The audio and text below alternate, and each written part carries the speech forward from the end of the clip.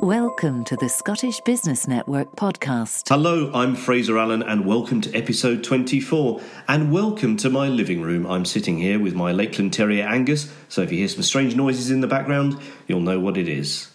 After brief spells working in a library and in a bank, Dundonian Maggie Berry ended up with a recruitment agency in London, which has led to a high-profile career promoting diversity and the role of women in business, not only in Scotland and the UK, but across the world. The founder of the Women in Technology Network, which she's still involved in, she is now Executive Director for Europe for We Connect International, which helps to empower women business owners to succeed in global markets. She's also a former young global leader at the World Economic Forum, and as you'll hear, she has an exciting guest list for her fantasy dinner party. I interviewed Maggie at the Balmoral Hotel in Edinburgh. Maggie Berry, you are a champion of women in technology and of diversity in the corporate supply chain. You've been really effective in these fields to the extent that you were actually awarded an OBE in June. So congratulations for that. But what did the young Maggie Berry want to do when she was growing up?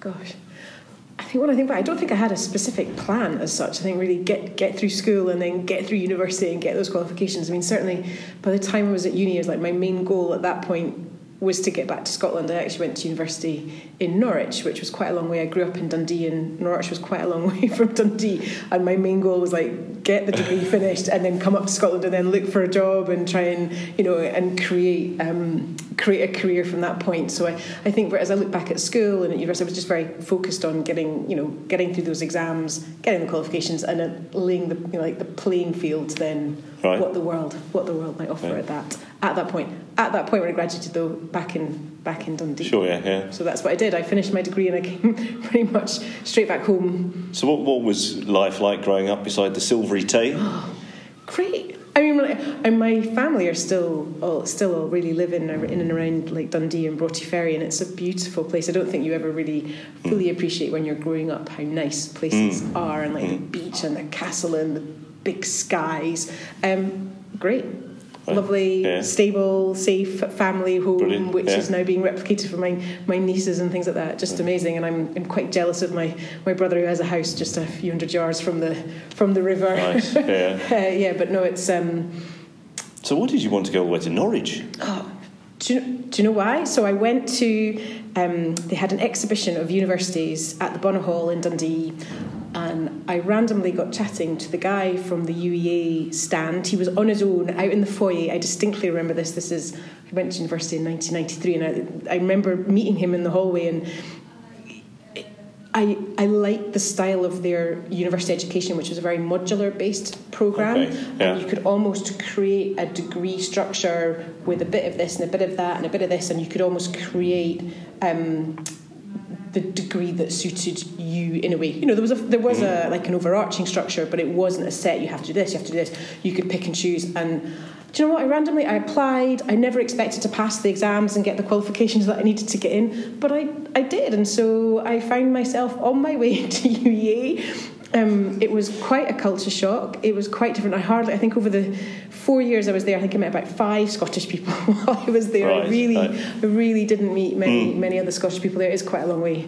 But an amazing university, an amazing experience. And, as with so many things, it's what you make of it. But one of the things that really happened to me, I was very homesick at the beginning. And interesting that experience is kind of featured in the rest of my life, in terms of, even though I've been away and I travel a lot and we're not near our family, that homesickness experience at university really has played quite an important role in my adult life. Yeah. Yes, all kind of stemming from kind of pitching up in Norwich and being like, wow, this is so different. I want to be back at home, but actually wanting to make the most of different opportunities that are not on your doorstep. Right, okay. Further. It's interesting. It's one of those things, I think. I'm quite a confident soul. I'd been very active at school, done lots of things. It wasn't anything that I was expecting, and it almost was like a complete.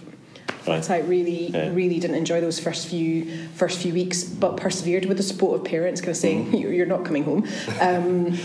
But I think always through, I came straight back up after university and I worked at home in Dundee for a few years, and then in 2000 I actually moved down to London, and I've kind of been based down in the south ever since. But there's always been that part of me which kind of wishes, I wish I'd maybe chosen a university in Scotland and been closer to home. But it didn't. That's not what I chose. And the opportunities that I've had and the career opportunities that have been presented to me have come from possibly being in and around that London area and being part of that kind of network. But our longer term goals certainly are to come, eventually to come back north. Yeah, right. Okay. Eventually. So we'll see how that pans out in the next few years. So you did return at that stage though to Dundee, and you did a secondary degree, did you, at Abertay? Or no, I worked at university. And in fact, when I think about it, I mean, I came back and I got this job, and I worked. I got a job as a library assistant, in the university library. But it was actually a really cool moment, because it was at the moment when Abertay University they were just transitioning from the old small library into their brand new library building in Dundee, and it was a really exciting moment to be part of that small team as we literally moved hundreds and hundreds and hundreds of books and moved into a brand new state of the art at that moment, state of the art library, and I enjoyed it. But it was a library, and the only way that you could really progress was if you were going to go and do a library qualification, and that was up at Robert Gordon's in Aberdeen, and I wasn't interested in that. And then I got another job with NatWest in Dundee doing student and graduate banking. I really enjoyed, and NatWest had 5 branches in Scotland. And there was quite a strong, Dundee's quite a strong university town with the medical school and the dental school and the universities.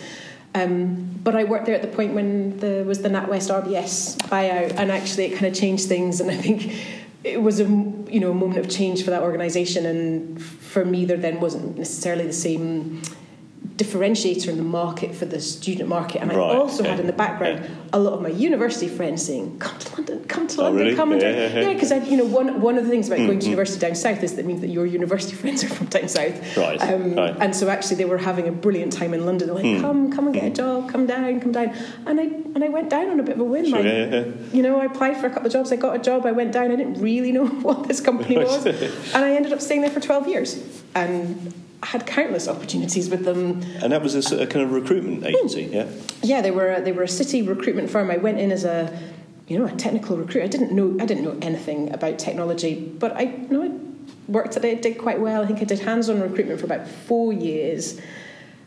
And then I was like, I want to do something different. But I was really honest and open with them. I just said, I really like this company. I don't want to do this anymore. And actually they created almost like an internal position to help me do kind of like business development stuff for them, which I quite enjoyed. And it was a firm, I always described it, I can still remember now what I used to say to people, if you want to come and do grown-up recruitment, this is where you can do it. It was a very, and they worked with some really amazing brands like, Deutsche Bank and Goldman Sachs and everything. So we were doing some really cool stuff, but the hands-on tech recruitment maybe wasn't quite for me. Right, okay. But it did transition into what became Women in Technology, which is what I worked on for a really long time, and actually was my first step into the diversity world and working with women in business. And that all came from my CEO at the time. My boss is a guy called Laurie Boyle, and he'd had the foresight, and he'd bought this URL called womenintechnology.co.uk, and he basically presented it to me and said, want to do something around diversity, want to build a website. Oh, really? Right. Yeah, and I was like, I don't really know anything about building a website. He's like, yep, away you go. And we created a website. We built a website with this theme around trying to increase the number of women working in the tech industry. Initially, it was going to be a vehicle for the recruitment agency, McGregor Boyle Associates, to kind of help them find more tech female candidates. But actually, we launched it to our client base, and the clients were like, we love this. We want to put our jobs on there. Right. And suddenly we were like, all right. And we had quite a quick turnabout to change it from just being a website with some information on it, news and stuff, actually into an online portal where companies could put job posts and try and work to attract more applications from female technologists. Right. And this opened up a massive world of stuff that I didn't really at that point didn't know much about, but really got stuck in, and over a number of years created a very, I would say at that point, quite a cutting edge organisation looking at how you could help companies recruit, run events. We ran training programs. We were helping women succeed and achieve in their technology careers. It was very UK focused, but I think at its peak we had about 17,000 women registered with us. It was an amazing experience. And what sort of team had you built up working on it? I think we were always a very small core team, maybe 3 or 4, and then, bearing in mind that it had come out of a recruitment firm, there was then a drive maybe a few years down the line to actually, could we also offer a specific recruitment offering, and actually have a traditional kind of recruitment team, and we hired several people to do that. It was hard to make that bit exactly. So was it actually owned by the recruitment company? Yes, it was. Always owned. And it still is. They invested an awful lot. Fair play to them. They were one of the agencies that really was leading the way around diversity and inclusion at that point. I mean, we launched it in International Women's Day 2005. Nobody else was really looking at that kind of piece then. So they were very, a lot of foresight. They still have a very strong focus around diversity and inclusion, not in the same. The Women in Technology platform itself doesn't really exist in the same way anymore. I mean, I run now the informal network through things like Facebook, the LinkedIn group, and the Twitter account. The Twitter account it's at Women in Tech, and it has an inordinate number of followers. I don't know what the number is today, but over 120,000 followers. And so on an informal basis now, I just continue to keep sharing useful stuff for women in the tech industry. And most of my focus now around women in tech is actually around role modelling and helping to promote and shine a spotlight on all the amazing women. So I work, but I support Computer Weekly. They do a top 50 influential women in IT, and I'm one of the judges for that. Or, we would be promoting events and awards programs that will be highlighting, amazing women that are out there. I'm also in the City of London. There's all the livery movement. I'm in the Worshipful Company of Information Technologists, which is how I kind of do my give back now around the tech industry, and will support different initiatives to support women, whether that is women starting out, so schools, women already in their careers, returners to work. I mean, there's a whole scope of stuff that, is still ongoing. But what is amazing is over the years, when we first launched Women in Tech in 2005, there's so many amazing groups now.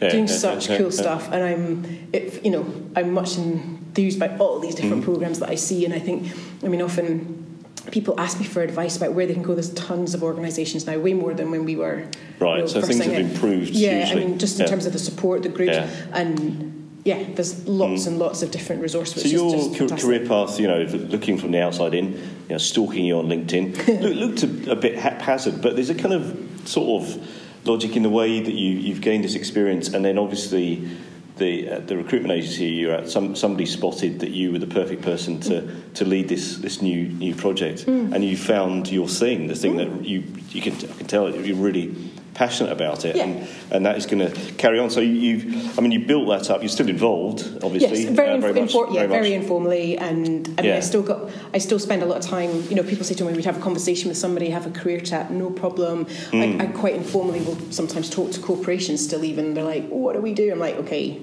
where are you at? Let me give you a bit of heads, but it's informal. Not doing anything really connected to the women in tech in a commercial way. But it's interesting that you say it kind of looks haphazard, because I kind of did the women in tech stuff, and then I've been for the last 7 years nearly at WeConnect International. So I've really only worked for two organisations, but I think I've done lots. There's been other things that have kind of been sitting alongside it, say like the World Economic Forum stuff. Or I mean, more sort of early days when but I mean, that's what a lot of people do when they leave university. You want to move to London, you want to spend some time at home, etc. I mean, so what was this? You were a young global leader within the World Economic Forum, as you just mentioned. What did that involve? So it's really interesting. So it actually came through another connection, because I was actually introduced to that group by Catherine Garrett-Cox, who was at the Alliance Trust at that moment. And I mean, as you know, the World Economic Forum is looking at loads of different topics, but they have a group of what they kind of deem as young global leaders, and I was involved with that for 3 years or so, and I got involved specifically with one of their global agenda councils around employment issues. And it was one of those things that, kind of a very much an informal kind of hands-off approach, but a couple of times we went to some very big meetings to discuss all these different topics. Ours of employment was one, and I was providing a voice around women. And in the end, I think their model slightly changed, and you had to pay quite a lot of money to be involved in it at some point. And I just transitioned to joining WeConnect International, which is a not-for-profit, and there wasn't it wasn't appropriate. There wasn't funding to pay to another entity. But a really interesting organisation. I still see. I mean, I was never invited to Davos. I've not been to anything like that. All right, okay, but did go to a few, a few very, very inspiring and completely different events, stuff that I'd never experienced because they were in Abu Dhabi and Dubai, and I'd never done anything in that part of the world. And again, a different opportunity that came to me through a Scottish connection that I wasn't expecting, but it was very interesting. So tell us all about WeConnect then. What is the organisation all about? What are your key objectives? Yeah, well, so it's a supplier diversity campaign. So the We of WeConnect stands for Women's Enterprise, and it is all about connecting women-owned businesses into the corporate supply chain. So normally, when we talk about diversity, it's about hiring. Are we hiring women, getting them coming after maternity leave, women on boards, all that good stuff. What we're actually looking at is where is big business spending its money, and do they have women-owned suppliers in their supply chain? It's a global organisation. Our head office team is actually based in Washington, D.C., and I've got colleagues all around the world, so Canada, India, Latin America, Africa, but I'm based in the UK and I run our campaign across Europe. We work with a coalition of about 75 to 80 large multinationals, so firms like Accenture, IBM, EDF Energy, lots of big brands who are interested in having more diversity in the supply chain. So we have one group, which is the corporations we work with, and then our other group of stakeholders are the women-owned businesses that we have registered with us. And we have a global database of women-owned businesses, and we are essentially bringing these two groups together. The emphasis is very much on opening up the opportunities for the women-owned businesses. So we don't expect any of the corporates to buy from a women-owned business just because they're a women-owned business, but we would like them to open up their opportunities. So the main model is that they share visibility on their procurement requirements, and they say, we're running this tender, we've got this opportunity, we're looking for a supplier that does X, Y, or Z, and our job around the world is to then say, right, we have women-owned businesses that could provide that product or service. Okay. And then so we're doing that connection bit, and then it's up to the corporate to take it forward. It's super interesting, super challenging. What are the challenges? What are the frustrations? So really, I mean, if you imagine, I feel we're on a kind of a global change management program trying to change the way that corporations buy and their processes, and that does not happen overnight. So there's a whole piece around actually how we bring the corporate, and it is very much our campaign is very much a private sector focused initiative, but how we get corporations to be opening up the opportunities. And then on the other side, it's making trying to ensure and find and identify the women-owned businesses that have the right skills and experiences, the right products and services that corporation wants to buy. So we're definitely focused on women-owned businesses in that kind of corporate and B2B sector, who have a product that an IBM would buy, that Intel would buy, that EY would be purchasing, as opposed to say stuff that you or I would maybe buy ourselves. Yeah. It's definitely on that corporate and B2B space. And also it is around procurement, and procurement sometimes some of these chains of events just take so long to come to fruition. Very rigid systems they have sometimes in place. Yes, I mean sometimes we have quick wins, stuff happens, it will be in a few months, but oftentimes it might be 12, 18 months as something works through a cycle. It's super interesting. It's never dull. We work with an amazing set of corporations, and I'm inspired every day by the female business owners I work with. These are amazing women running, very robust businesses. And Who do you normally target at the corporations? Is it the head of procurement? So most of my day-to-day contacts are procurement people, normally pretty senior procurement people. Occasionally they have dedicated supplier diversity folk in this region. Okay. It's actually very strong in the US. So it's actually come out of the US market. It's much more embedded there. So if we were in the US and we were working with women-owned business there, it's much more of a thing.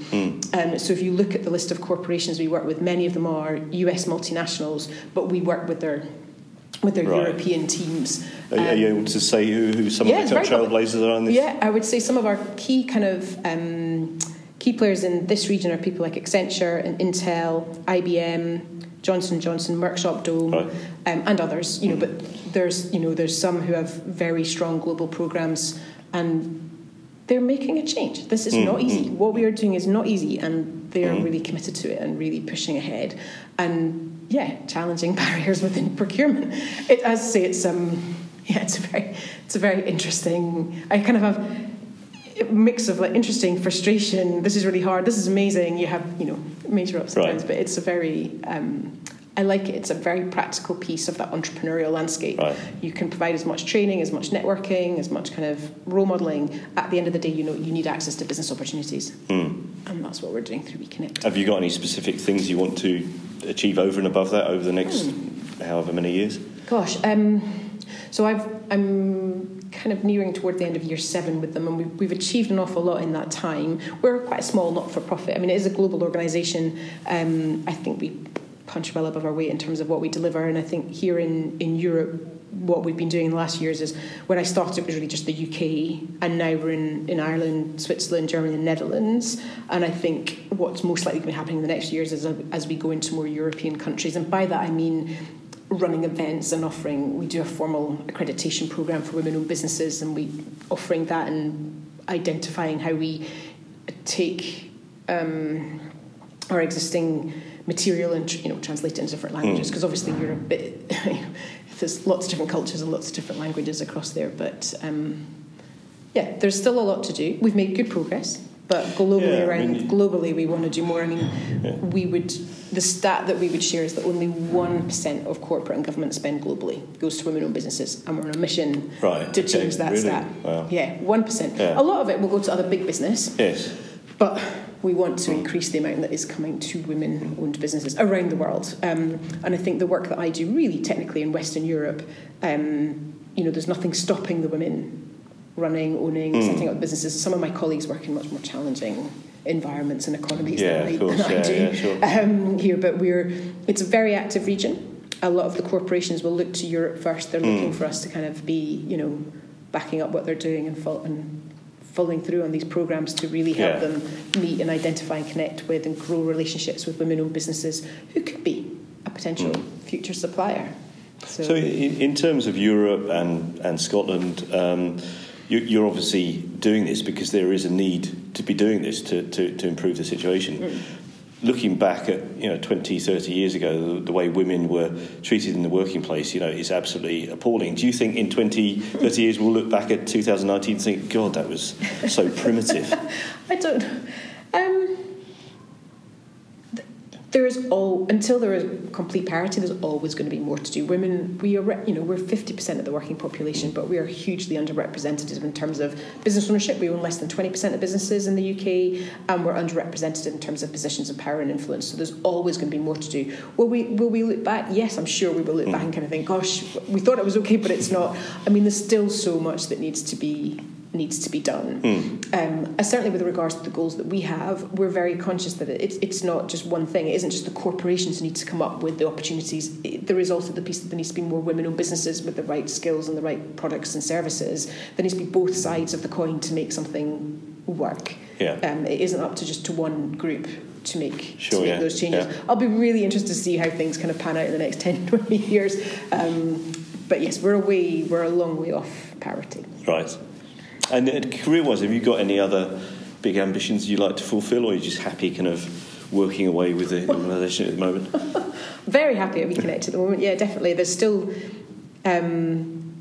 we've made good progress. I still think there's a ton of stuff to be doing, and it's still, even after all these years, it's still a very interesting environment to be working in. And it's the same kind of setup as that we had at Women in Technology. I work with large multinationals to help them work on one of their diversity kind of pain points. So at Women in Tech, it was about how they could hire more female tech women, and at WeConnect, it's like how we can help them connect into more women-owned businesses. So the skill set that I have around working with these large corporates and also different stakeholders and kind of like evangelizing about a topic, I still really enjoy. And as I said earlier, I'm hugely inspired by the female business owners that I meet. Some of these women are amazing. Right. I mean, some of them I want to go and work with them. They're amazing. And what I want to be able to do is how I can connect them to these corporations and how I can help them grow and develop their businesses. So for me, the drive is always around how can I help these businesses, or even when somebody says, can you just have an informal chat with somebody, I'm like, yeah, because I know the impact that one conversation can have with somebody. One idea can have on a business, one kind of, you should go to this event, this is the person you need to talk to, this is the resource you need to go to, and if I can be a kind of a signpost going, you need to look at this and this, that's hugely impactful. And I really enjoy that kind of connector role that I play in the middle. For you individually, what has been one of the most effective things that you've done in terms of your career?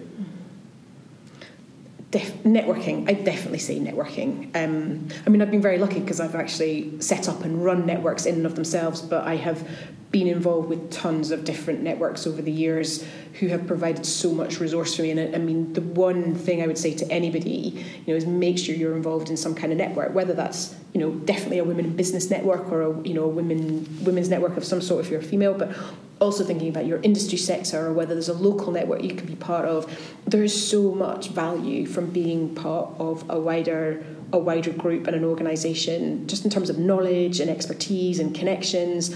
And over the years, I've built up a really large personal network of contacts. And actually, one of the things I really enjoy is when somebody says to me, I've got this issue, I need to think about that. I'm like, I will know someone, and I can think about who I can connect them to and then put them in touch. I mean, LinkedIn is such an amazing tool that it makes it very easy to make those connections. But yeah, networking, get out there, meet people.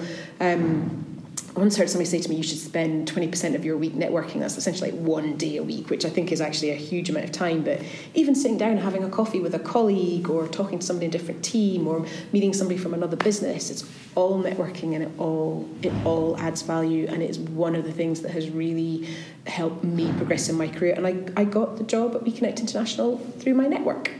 I put out that I was starting to look, and it went, through a series of connections from Women in Tech. Somebody who was a crossover to WeConnect International came back round, and they were looking for a full-time person to come and join, and that's how I got the role there. Oh. So yeah, networking, definitely. If you have one message for people of influence working in large corporations, what would it be? I really think we are pushing the barriers and the boundaries around diversity. We are no longer just looking at workforce, but actually thinking about supply chain. Where does big business spend its money, spend its euros, its dollars, its GBP, and how can we work towards putting more of that into the hands of women?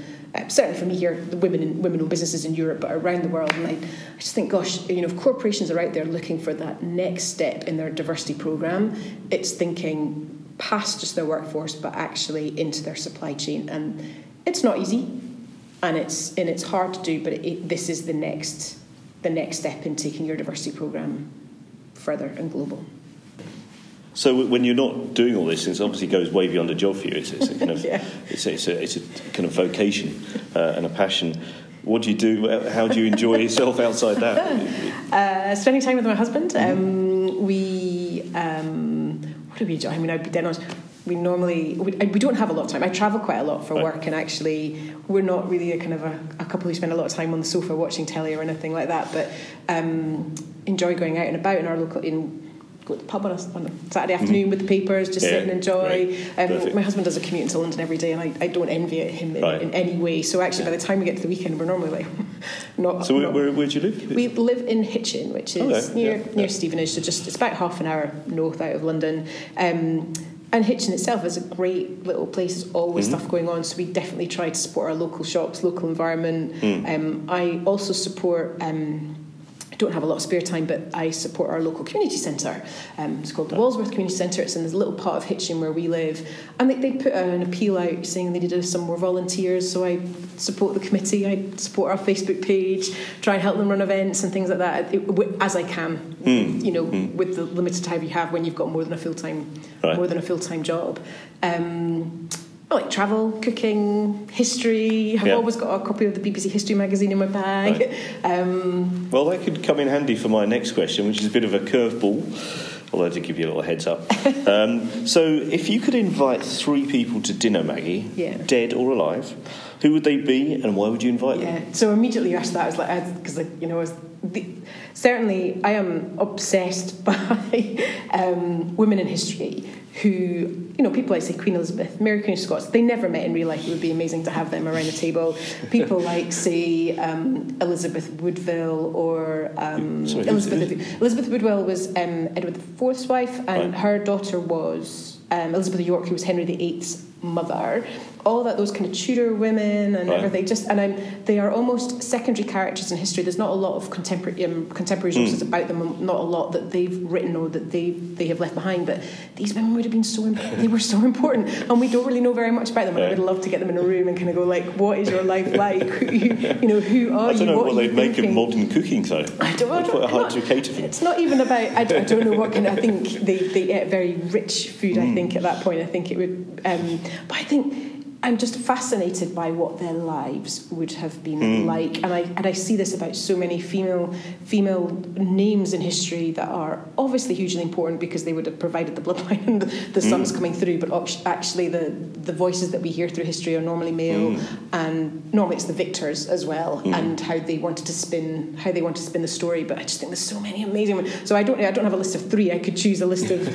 I don't know, about 10, 15 women through history. We'll get a marquee and do have a big dinner party, and I just think there's so many women through history. And I bought a book for my nieces called Goodnight Stories for Rebel Girls, and it's all each page is a kind of a feature about these different amazing women living and deceased through history, to inspire girls to think about all these amazing women throughout time. And I know that might sound a bit of a cliche for somebody who's involved in women in business, but actually, I mean, we are, as I say, we're 50% of the population, and actually sometimes our voices are not heard as much. And I want that to change for the next generation. Right. And as people, as younger women are coming through and knowing that they can do anything. There are these opportunities. If you want to go down a university education, you can. If you want to set up a business, you can. If you want to go off and work for a social enterprise, no problem. If you want to live in London, then you can. If there's opportunities in Scotland, if you want to go and travel the world and